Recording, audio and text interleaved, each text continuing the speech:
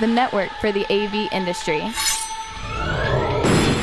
What are you listening to? This is AV. This is AV Nation. This is AV Nation.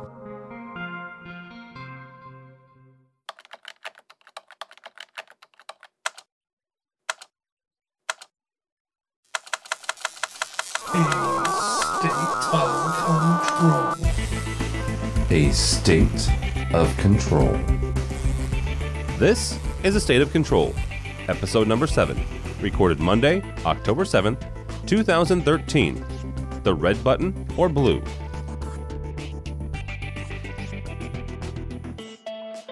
Welcome to A State of Control. This is the podcast put on to you by the fine folks of AV Nation about the control and automation segment of the AV industry. Welcome. My name is Tom Albright. I'm your host. With us, as always, is Steve Greenblatt. Steve is the owner, operator, and chief everything at Control Concepts. How are you, sir?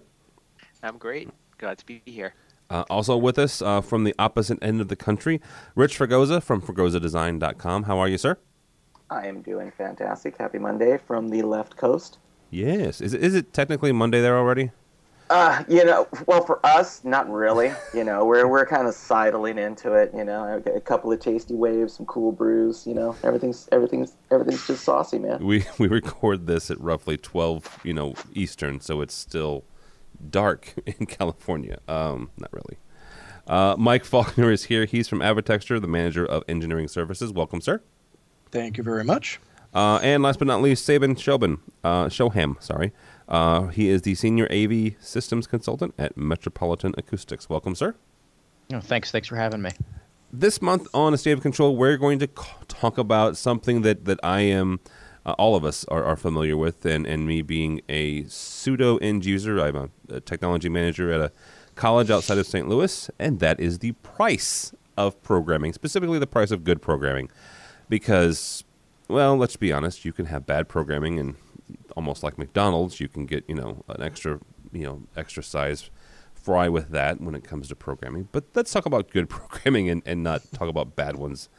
Guys, when it comes to, programming is, you can't touch it and feel it. Yes, you get a flash drive or a CD at the end of the project, and I'm not going to get into the whole who owns the code on this episode, but you get some sort of version of the code in some way, shape, or form, hopefully, that is yours physically. But the actual thing, the actual programming, it's ones and zeros. It's a bunch of muckety-muck if you don't really know what you're looking at. So it's kind of ethereal, right? It's like consulting. You don't get an actual piece of gear, and so putting a price on that actual programming experience is somewhat difficult sometimes, especially from the point of view of the end user. Steve, we'll kick it off with you here. Let's talk about budgets first, because that's a lot of times where the consultants and the end user will begin. How do you budget this? How do you budget programming? When I was thinking about this topic, and I think it's something that when we get into it, we'll realize that we can all relate to it in one form or another. It made me think back to the show where we discussed the scope of work, and I think that's really the key item here is developing a scope of work and having a price correlated with it, and having those two really go hand in hand. And really the scope of work, when we talk about it in this sense, has to do with what you want the system to do. And I think the idea that there are many options out there, and of course budgets are not open-ended, but educating the user on what they can have, or maybe even telling them what would be best for them, would hopefully be the starting point to be able to assess the amount of work and putting a price on something.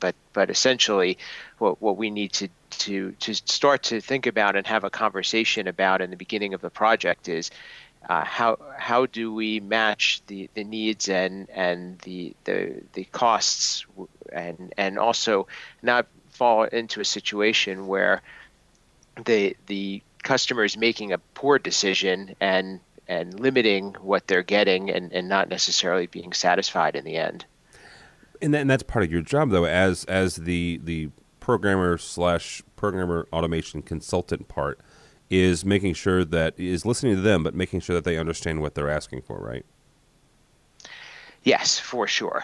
The conversation really has to be back and forth, and many times it gets uncomfortable because the customer sometimes thinks that you're challenging them, but what we're really making them do is think things through, because what they ask for isn't necessarily what's best for them, and sometimes they don't realize the impact of what they're asking for.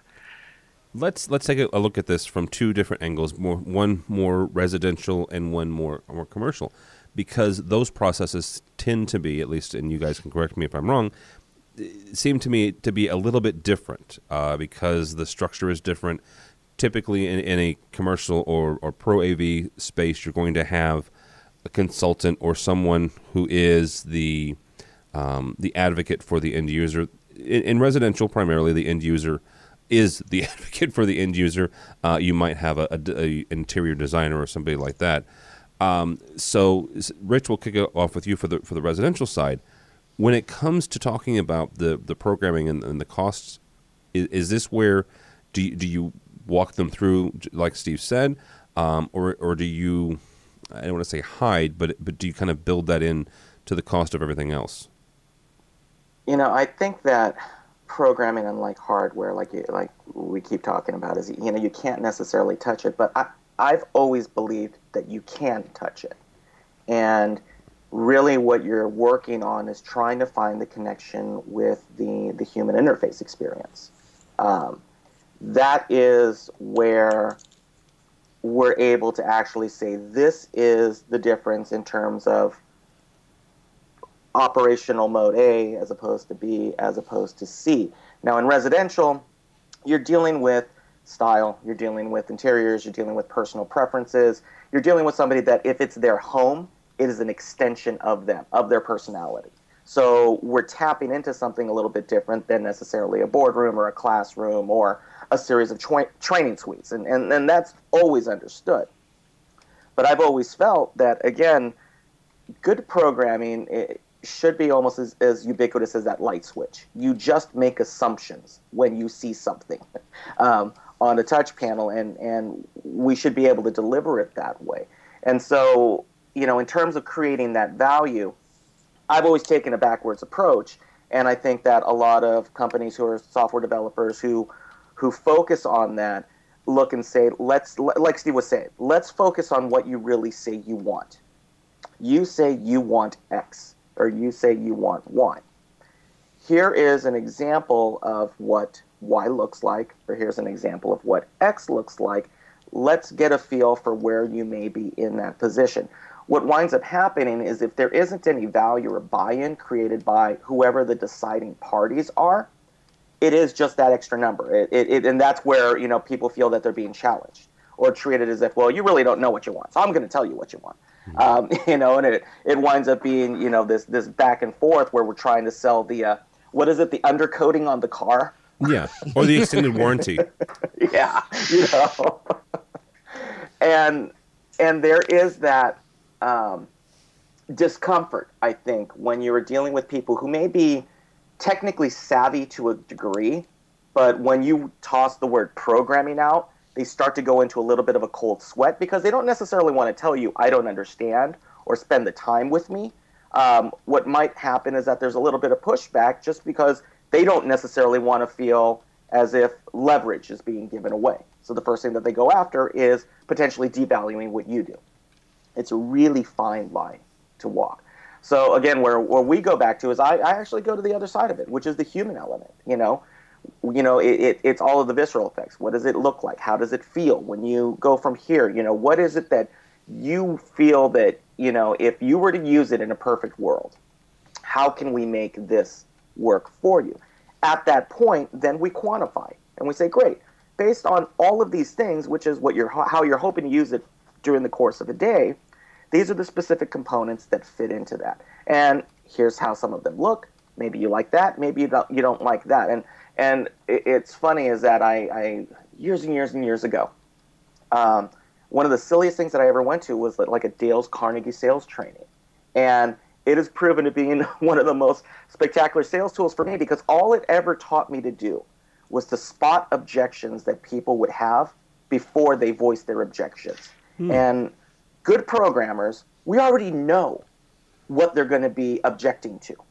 We already, because we've done it so many times, and it's the same ones that keep cropping up. And what I found by creating value and where you can actually leverage it and move forward is to say the words for them. I know potentially that your costs, fears go along this way. Let me explain why this costs what it does. Indulge me for 30 seconds. Bang, bang, bang. Here are some of the things that we've done for other people. Bang, bang, bang. And then what happens at that point is you truly, hopefully, wind up creating a partnership with the people that you're working with. And then all of a sudden they start to understand, and the trust word starts to come out. Because again, at that point, depending on how it's sold, again, I'm the primary contact with my client. Mm-hmm. I also happen to be the primary programmer. So I bridge both sides. Now, in a commercial setting, you may have salespeople, you may have project managers, you may have 3 layers before you get to the programmer. So what has to happen is then you have to form a bit of a philosophy and a bit of a procedure and your message from the salesperson to the programmer as to how they're delivering it. And so in Resi, it's a little bit easier because we all tend to wear a couple of different hats and we all tend to have direct relationships with the end user. In commercial, I know that it's a little bit different, but even in commercial, I've found that I've had success with it when I've spent the time identifying who really the key people using it, and the key people have to sell it to whoever else that they're reporting to. It's telling stories, as silly as it is. Well, Sabin, let's delve into the commercial side, the pro side of this. How does this process work? Because Rich is right. In residential, typically you're the programmer, you're the salesperson. In Rich's case, he's the owner.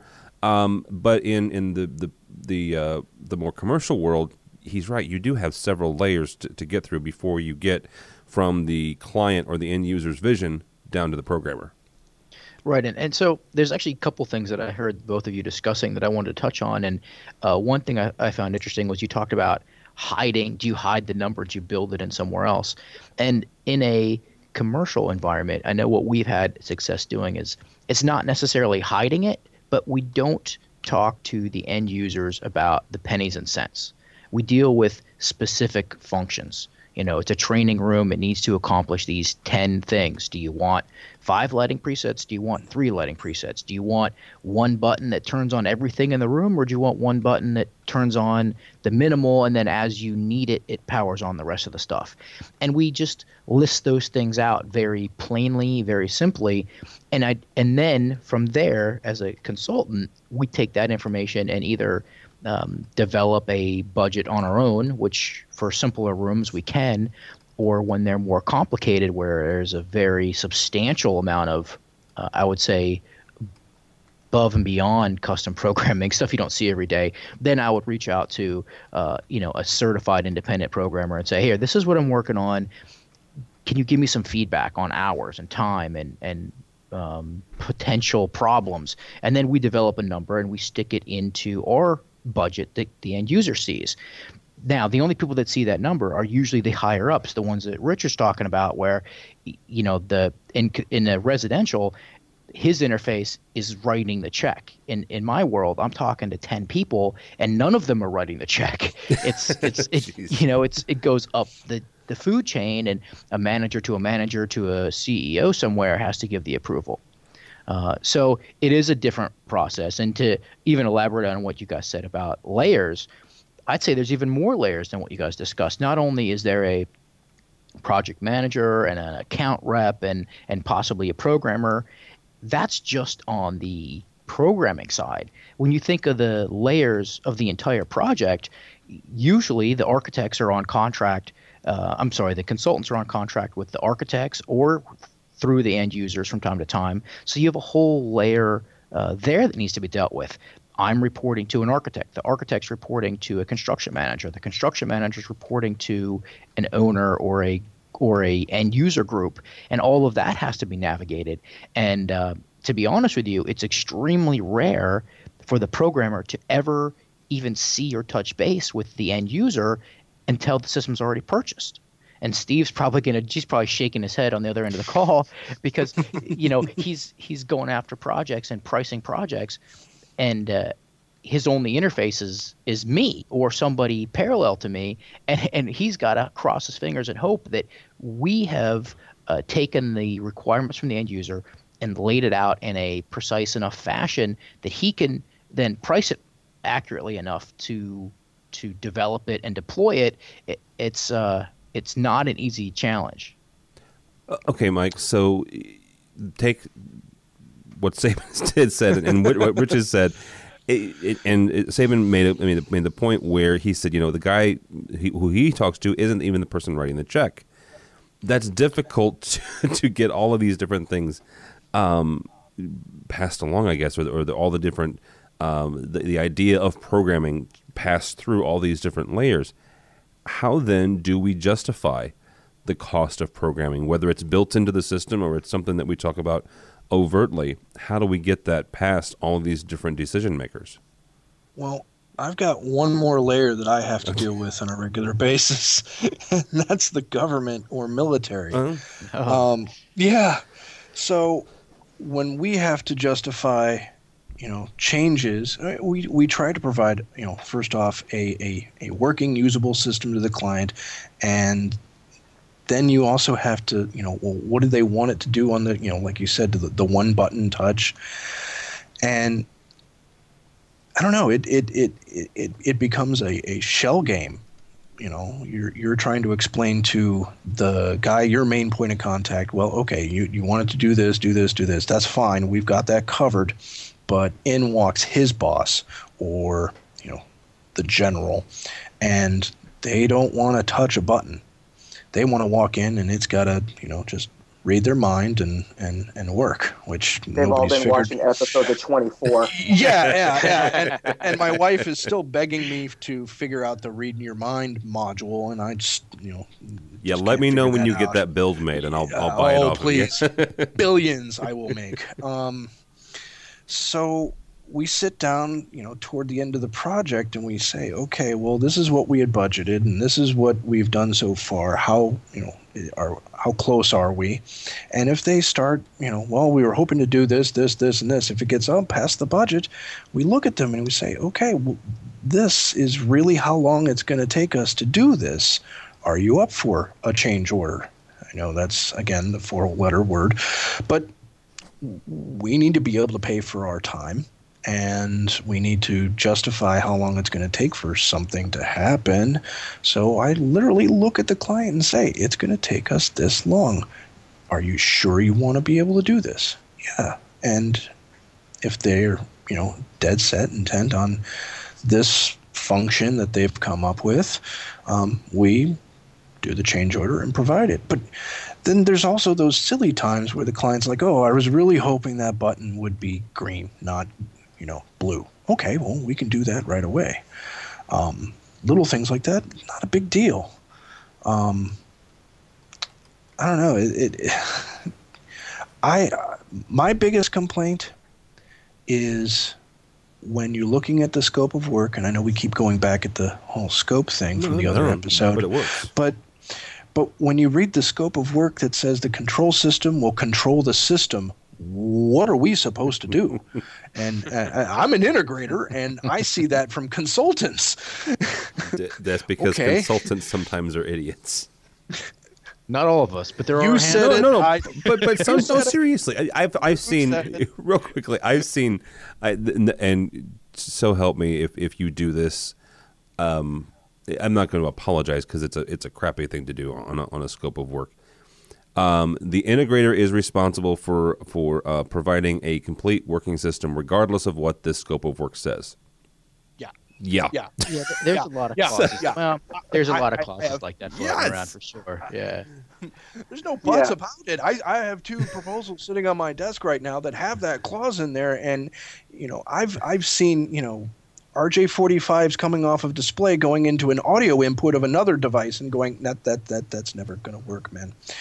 But you haven't heard about the whole AVB, You're supposed to With read. That's control. supposed to be AVB and control all at once. And control. Yeah. It was the beta. It was the And it's no programming required according to the manufacturers. according to of course. Right. Yeah. No, you just click on it and it's fine. You download we have the app. To be able to come up with a price for this generic system, and then interact with the client with, again, a lot of times we don't see until we're buttoning everything up, and this random guy walks in and says, yeah, this is my room. Oh, really? How come I haven't talked to you? Well, I don't know. Well, what were you looking for it to do? Not this. Oh. What's even better? Go ahead. Well, that happens. Not only does it happen directly to integrator, but it happens to the consulting community as well.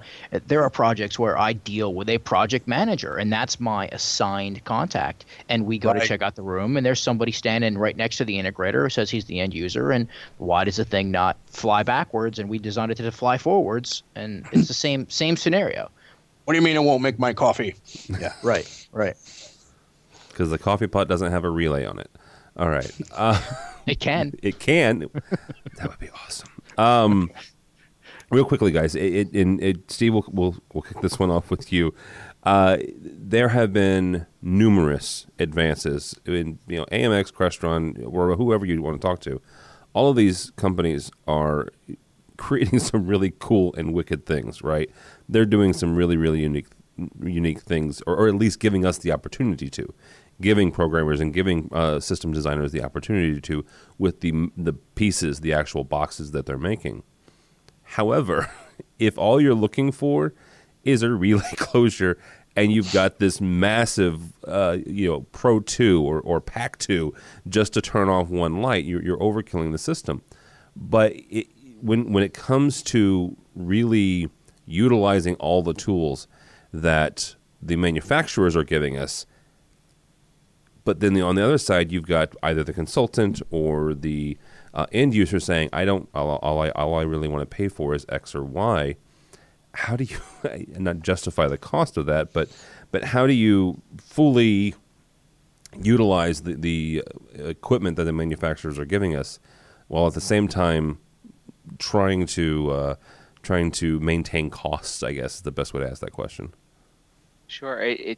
It becomes a tough situation, actually, because a lot of times there's, of course, marketing that comes into play, and the control system manufacturers are out promoting their products, telling everybody of all the potential. And I think that all that potential is there, and the truth is we'd love to be able to provide it. What it comes down to, though, is trying to boil down as to what how that potential translates to this application, and knowing that you have the opportunity for advancement and add-on, and there can be more that we can do, but within the scope, I guess, or the baseline, this is what we're here to provide. And I think commenting on what was said earlier, I think it comes down to a lot of times relationships and having some sort of understanding of a starting point. This is really what we typically do, I guess, is a good way of putting it, and being able to, and I've worked together with Sabin on projects, and we've taken the time before we've gotten into a project to understand what do we normally do for these types of situations, so that we can address the exceptions hopefully up front. But it's trying to define that baseline, and I guess when it comes to the manufacturers, they also have to understand that they can't be telling the customer about all these great things unless the customer realizes that they have to pay for those things. It just doesn't happen without programming. I'd like to say perfect example is the all-encompassing Room View, Fusion, or the RMS. Yep, that's perfect. Exactly. The salesperson, the consultant says, yeah, they're going to have Room View, or well, what did you want it to do? And real quickly, Saban, RoomView, RMS, all these are asset management softwares. Oh yeah, we know that. We I'm know just well. explaining for the anyone listening. That's Audience. what it is. Yes. Yeah. Go ahead. So, okay, if you want to sell one of those packages, we have to find out exactly what they want to monitor, or are we doing scheduling? How many rooms are you doing the scheduling? And all of that plays into a massive cost increase when it comes to any of these systems. It does help out for the client in the long run over many years. They won't have to have somebody running around to all the different rooms, shutting them down, checking bulb life, all those little things. But when they find out that they have to pay extra per functionality, per room type, because again, not all of the rooms will have the same program. So if it's the same program in every room and all you're doing is making one modification and loading it up to 20 different rooms, that's one thing. But if all those 20 rooms have completely different room styles, room program, room everything, equipment, and then changing that and modifying to be able to put on one of those asset management softwares, it is very expensive. Not to mention what it costs to have the software itself. Thank you for mentioning that, because that was going to be my next question to you. Yeah, you've got, and I don't mean to beat up on consultants. Saban's a very nice gentleman, but you've got, whether it's the end user saying I want to be able to do this, and someone along the chain of command not understanding exactly what they're asking for. If you say I want to be able to remotely monitor, I want some sort of asset management software, whether it's RMS or it's RoomView or it's whatever, they don't understand that there is a software package that you have to purchase. There is a purchase price. So all of these, whether yes, there are free versions, but those free versions stop at so many licenses. And so if you've got a decent sized building or a campus for a college, that those free licenses will run out relatively quickly. So, basically, do nothing out of the box. Yes, sort of. Without the programming to back it up, right? I think that at this point, every integrator should walk around with, the guy who issues the disclaimers at the end of the commercial. Because if you think about it, it almost feels like, sometimes what we're getting is you get that really flashy, beautiful car commercial, and they start talking about it starts at $19,999, and then the guy behind goes, model shown is, with X amount of values, and actually comes in at $74,000. They put that aside in right at the very end, which is you can have this, but it costs more. Yes. Right. The sad part about it is, how do we ever get to doing all of these added features? And I mean, I was listening recently to one of the AV Week episodes where they were talking about near field, and I think that having that in the system would be wonderful. But how do we find the clients that would appreciate that, and where do we have that conversation? You go to work for Fregosa. That's how. Rich gets to do cool. What was it? One time we were talking, Rich, and I asked if you've ever controlled a waterfall, and you said yes.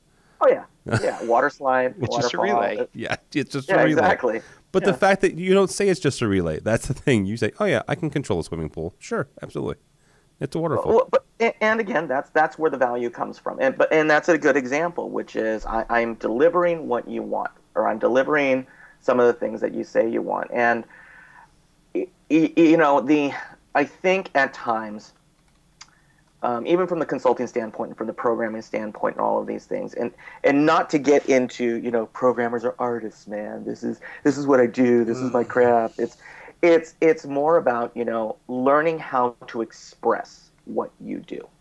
And that's a very key point beyond the technical elements. And again, I'm kind of full of these analogies. You can go into a restaurant and the chef can tell you, hey, these are the 3 different ingredients that I used. I cooked this at 350 degrees for an hour and a half, and then I whisked this together, and I used this emulsion blender and put it, and your eyes kind of glaze over. At the same point, if the story is told differently, again, the same information, but the story is told differently about, we acquired this from here, and, this is what we've developed, and we found a unique way to, create this for you, that's what makes this special for you, you get a different buy-in.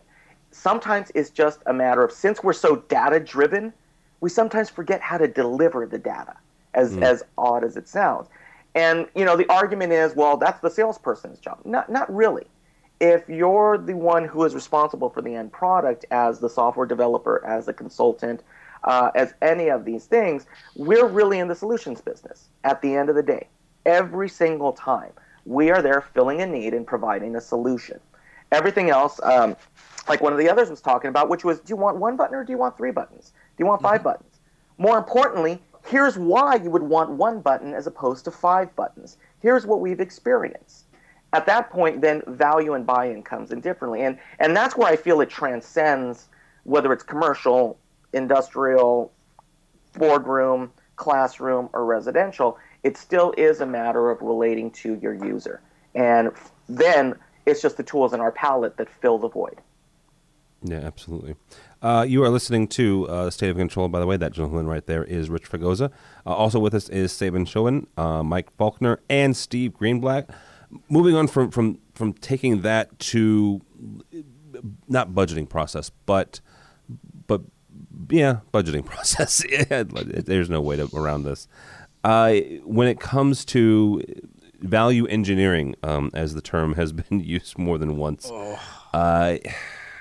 Mike, we'll start this off with you.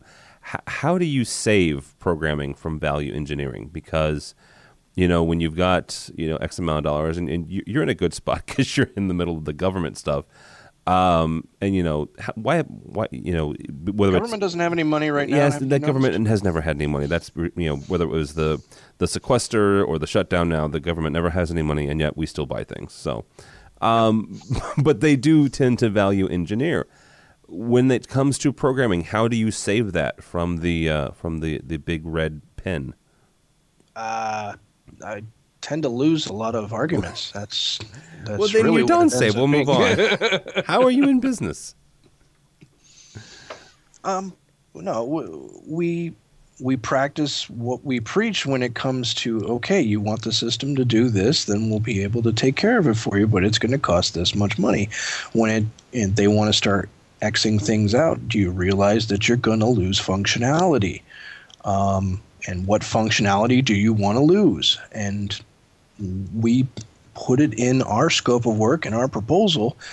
Client refused to have X, Y, and Z, so into which you're not going to have X, Y, and Z. And then that way, when they complain about not having it, when we get final sign-off, we can go back and say, oh, you really wanted that?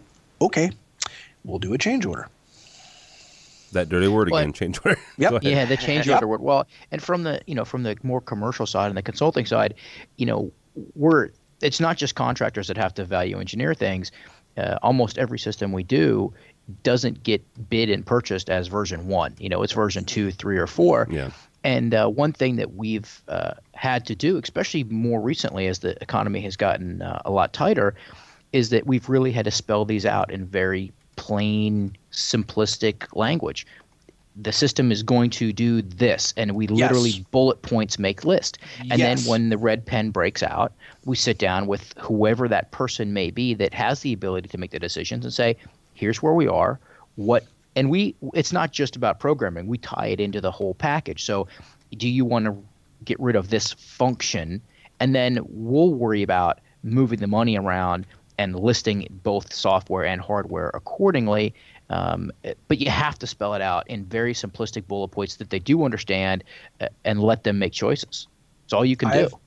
I have had clients where they turned down having specific functions, and then when it came to the sign-off, if we didn't spell out saying it will not be able to do this, if we didn't say that, the client will come back and say, well, you didn't say it wouldn't. Well, what do you mean I didn't say I wouldn't? Well, it says here in the contract it'll do this, this, this, and this. It didn't say that it wouldn't do that anymore, because my original bid went out. The people that put out the bids versus the people that are signing off on it aren't always the same people. So you had to spell it out. Yeah, and we keep coming back to that same point. Sometimes the people making the decisions are not the end users, and that's never going to change, and that's not something that's in the control of any of us on this conversation. But what is in our control, and especially from my end, the consulting end, is we list it out literally, and our spec has literally bullet points when there's a whole section on control and a whole section on programming, and we bullet point every feature that the system needs to accomplish. And if it's not in that list, then the contractor and normally independent programmer are not on the hook for those features, and that's how we manage that. So let me ask you this: when it comes to once the system has been completed and you guys are doing, whether it's a punch list or you're training the end user on how to use the system, if there's something missing, whether it's that is outside of that scope, outside of that original, whether it's a bid proposal or whatever, if there's something that is missing from the end user's point of view, how does that get resolved? Yes, it's a change order, and I understand that. But take me through that process. Does the process start with a conversation between the actual end user and someone in that organization, and then it comes out to you guys? Go ahead. Sorry. Well, I wasn't really sure exactly who you were addressing, but it was I think anybody. Okay. Well, then go ahead, Mike. All right. So what we tend to do, at least as a good practice, if you're having a conversation with the end user who says, no, I was really hoping it would do this, you write everything down, then send an email to that person, to the project manager, to the sales department, obviously with that person on there saying, this is our conversation, this is the requirements that you'd like to add, and is there somebody else that needs to approve this? This is how much it will cost. And make sure that there's something in writing to back everything up.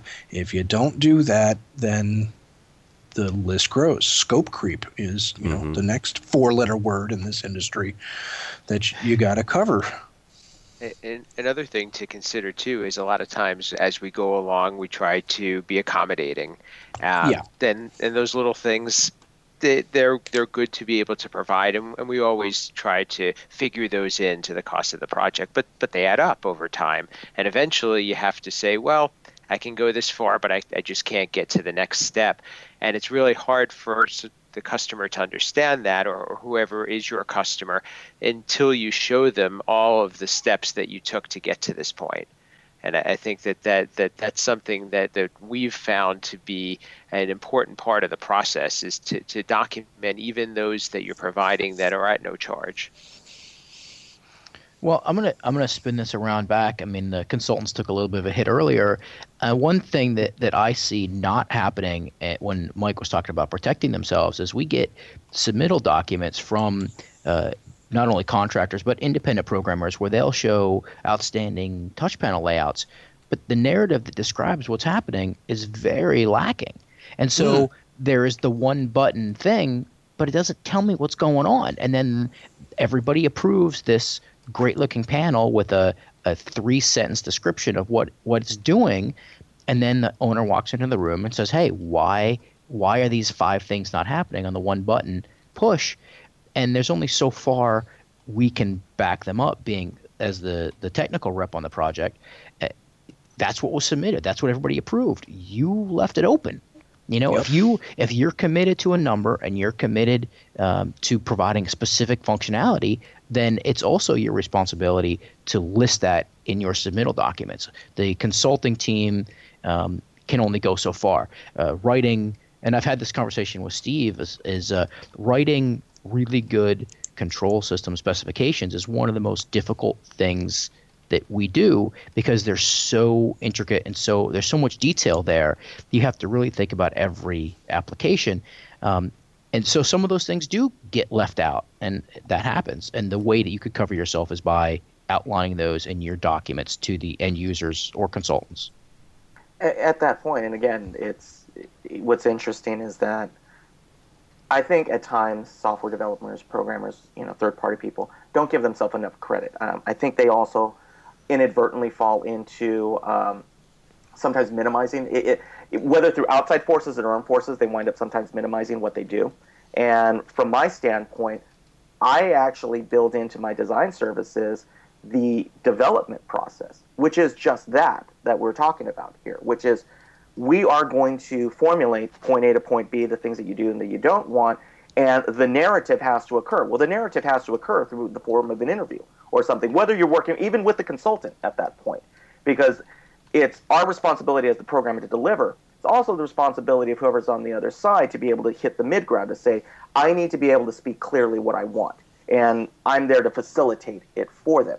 Guess what? Just like design development, when I'm doing specs, when I'm doing drawings, when I'm doing technical support, project management, acting as a client liaison or their digital concierge, there's a fee associated with that. And I think that what happens sometimes with programmers is because they get relegated to just the programming, I'm doing the air quotes here, it starts becoming a matter of being kind of an employee of the group as opposed to a member of the team. And it's a very fine line because, again, in commercial, you've got a lot of people involved. Residential, I think you do too. I mean, you've got the architect, you've got the general contractor, you've potentially got the interior designer, you've got associated trades, you've got everybody you got to play nice with at the same point. And I think sometimes it's an identity crisis from the software developer to be able to state clearly, this is what I do, this is why I'm here, and this is where I add value. And at that point, the experience that we provide, and that's the key word a lot of times when people ask. My rates are far from the least expensive in the industry.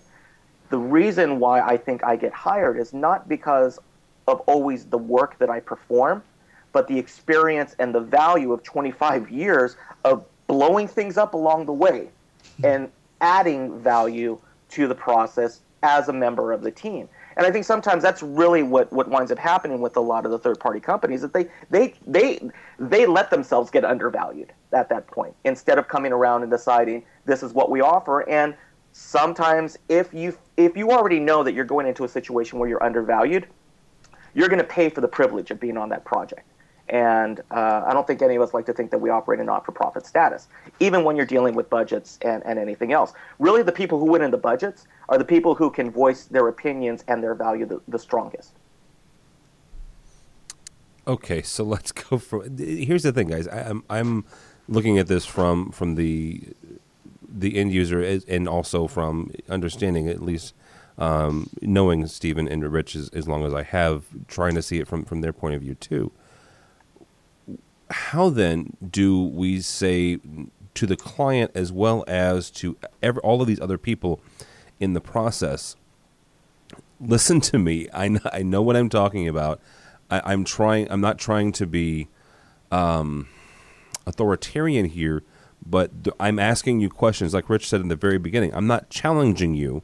I'm trying to get out of you what you want in the very beginning, so this costs as little as possible. Not I shouldn't say as little as possible, but so the costs don't balloon as this person and that person puts their 2 cents in, a week before the building is supposed to open or the week before the house is supposed to go back over to the owners. How does that happen? I guess is the best way to ask that. Steve, we'll kick off with you. How do you get everybody on the same page, or how do you get them in that conversation while everything's on paper and not as we're getting ready to turn the keys over?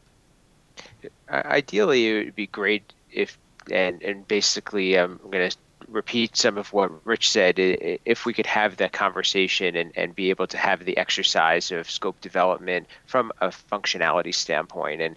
And when we've had that opportunity, when we've been given a direct connection to the actual users, which aren't necessarily the people who the contract is with or who purchased the system, when we can sit with the actual users and educate them and then interview and get the information and then return with some designs or even a demo. And I think that even sometimes putting this stuff on paper isn't good enough. They really have to see it and touch it and understand how it's going to operate. And we're going through this with a customer now. And we went through all of those stages. And even so, when we go to implement it, there are still things that are confusion or they didn't expect. And I think that there isn't an exact science, but I think a lot of it has to do with trust. And when it comes down to it, they have to understand that you are dedicated to giving them what they want, as long as they understand that sometimes it may cost a little bit more, or sometimes we may have to police the scope or give them a heads up that what they're asking for is a little bit beyond what you anticipated providing. Sabin, we'll kick this next question off with you. The process is something we've talked about a lot on this show, on this episode. It's a long process. I mean, let's say that you wanted to open a building, regardless of when you wanted to open it. You start the process now. You might get that building open in a year, 18 months possibly.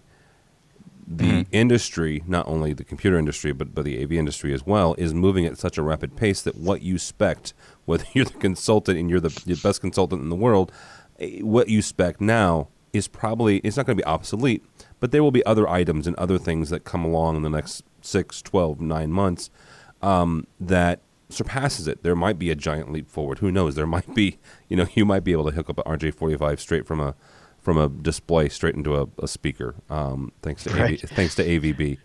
How do you protect against, or can you protect against that? And if you can, how do you protect against the advances of technology over the life of that project? Well, it's a good question, and it's not an easy answer. A big part of that really derives from where's the money coming from, and depending on who's paying the bill, it really dictates to me how we can generate these bid documents. If it's a state or federal or a certain branch of the government funding, they want a hard, in concrete list of equipment, maybe even a list of equipment that includes multiple alternates. And once that document has been issued, that's the end of it. You're not changing anything unless you go through all of the paperwork and make a very strong case that honestly most of us don't want to have to go through.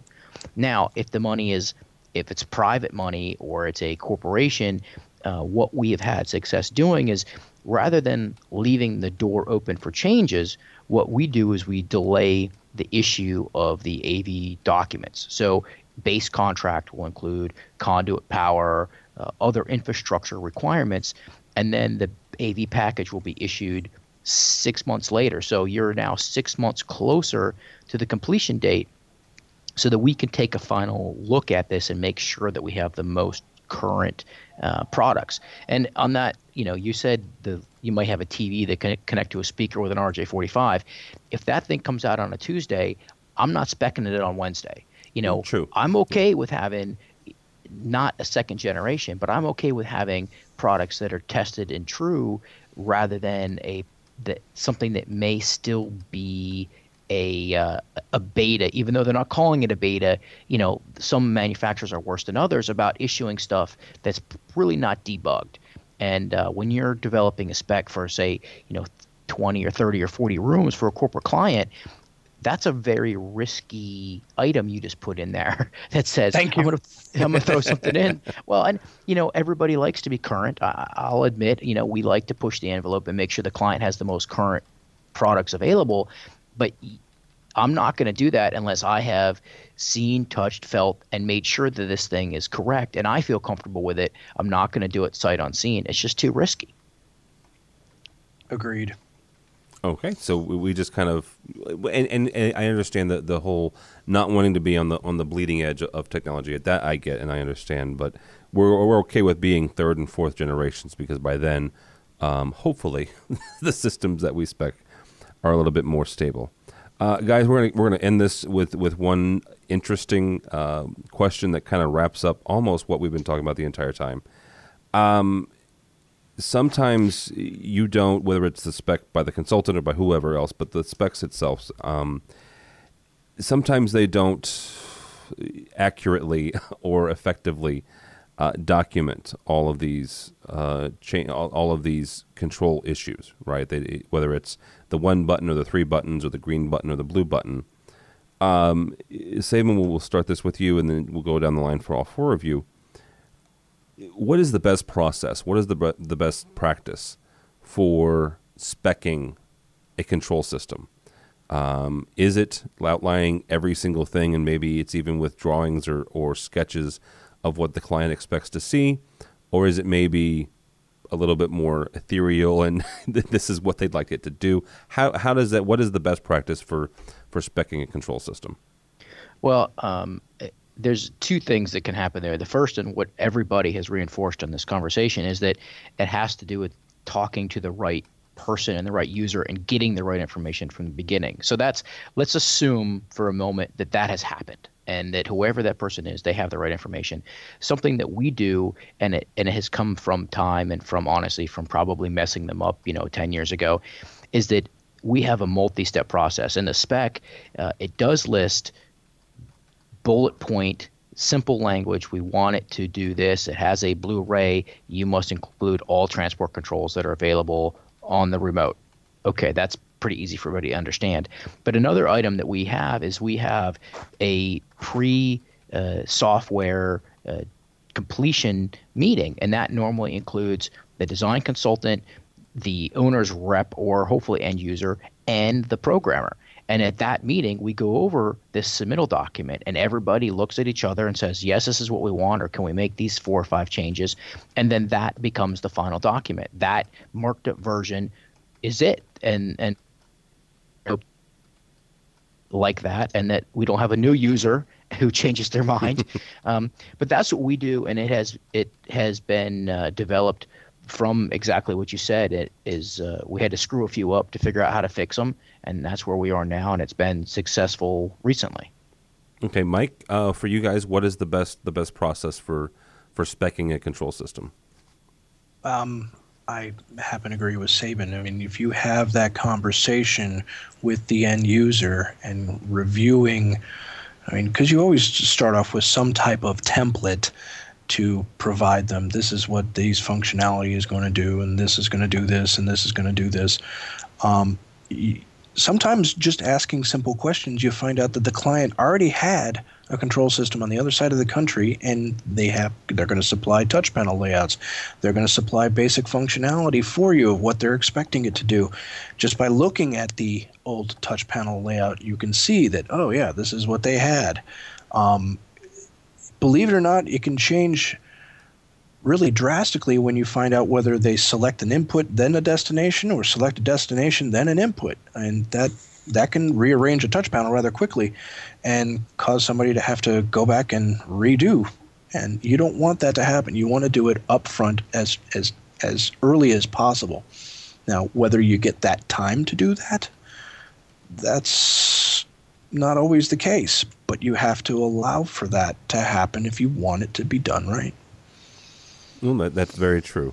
Rich, for you guys, and whether it's a residential client or a commercial client, when you're working with these folks, how do you advise them is the best way to put this down on paper? I think that Sabin and Mike hit a lot of the hot points. And again, not bashing consultants. Sure. As one of the first residential consultants in the company. We want them on the show again. Come on, guys.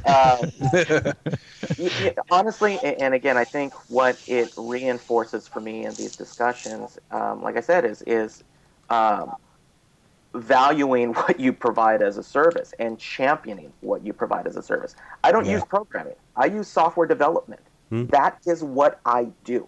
I use tools to develop an experience. I don't just program. I don't just sit and tap all day long. And I think, again, the problem at times is that we suffer from an identity crisis as an industry and this segment of the industry. And so part of my job is to educate everybody around me on what I do. Because at the end of the day, they don't necessarily know what I do. They know at the end that there's a touch panel and there's a button and there's a few other things. And Sabin and Mike actually hit it on the head, is that it is a process, and it is continuing the process. So what do? Is I stay in communication. It's like you just said, asking, have you ever had a control system before? Yes or no? That completely changes the construct of how you operate and communicate with people. And really all we're talking about at this point and during this whole conversation is communication and clarity of communication.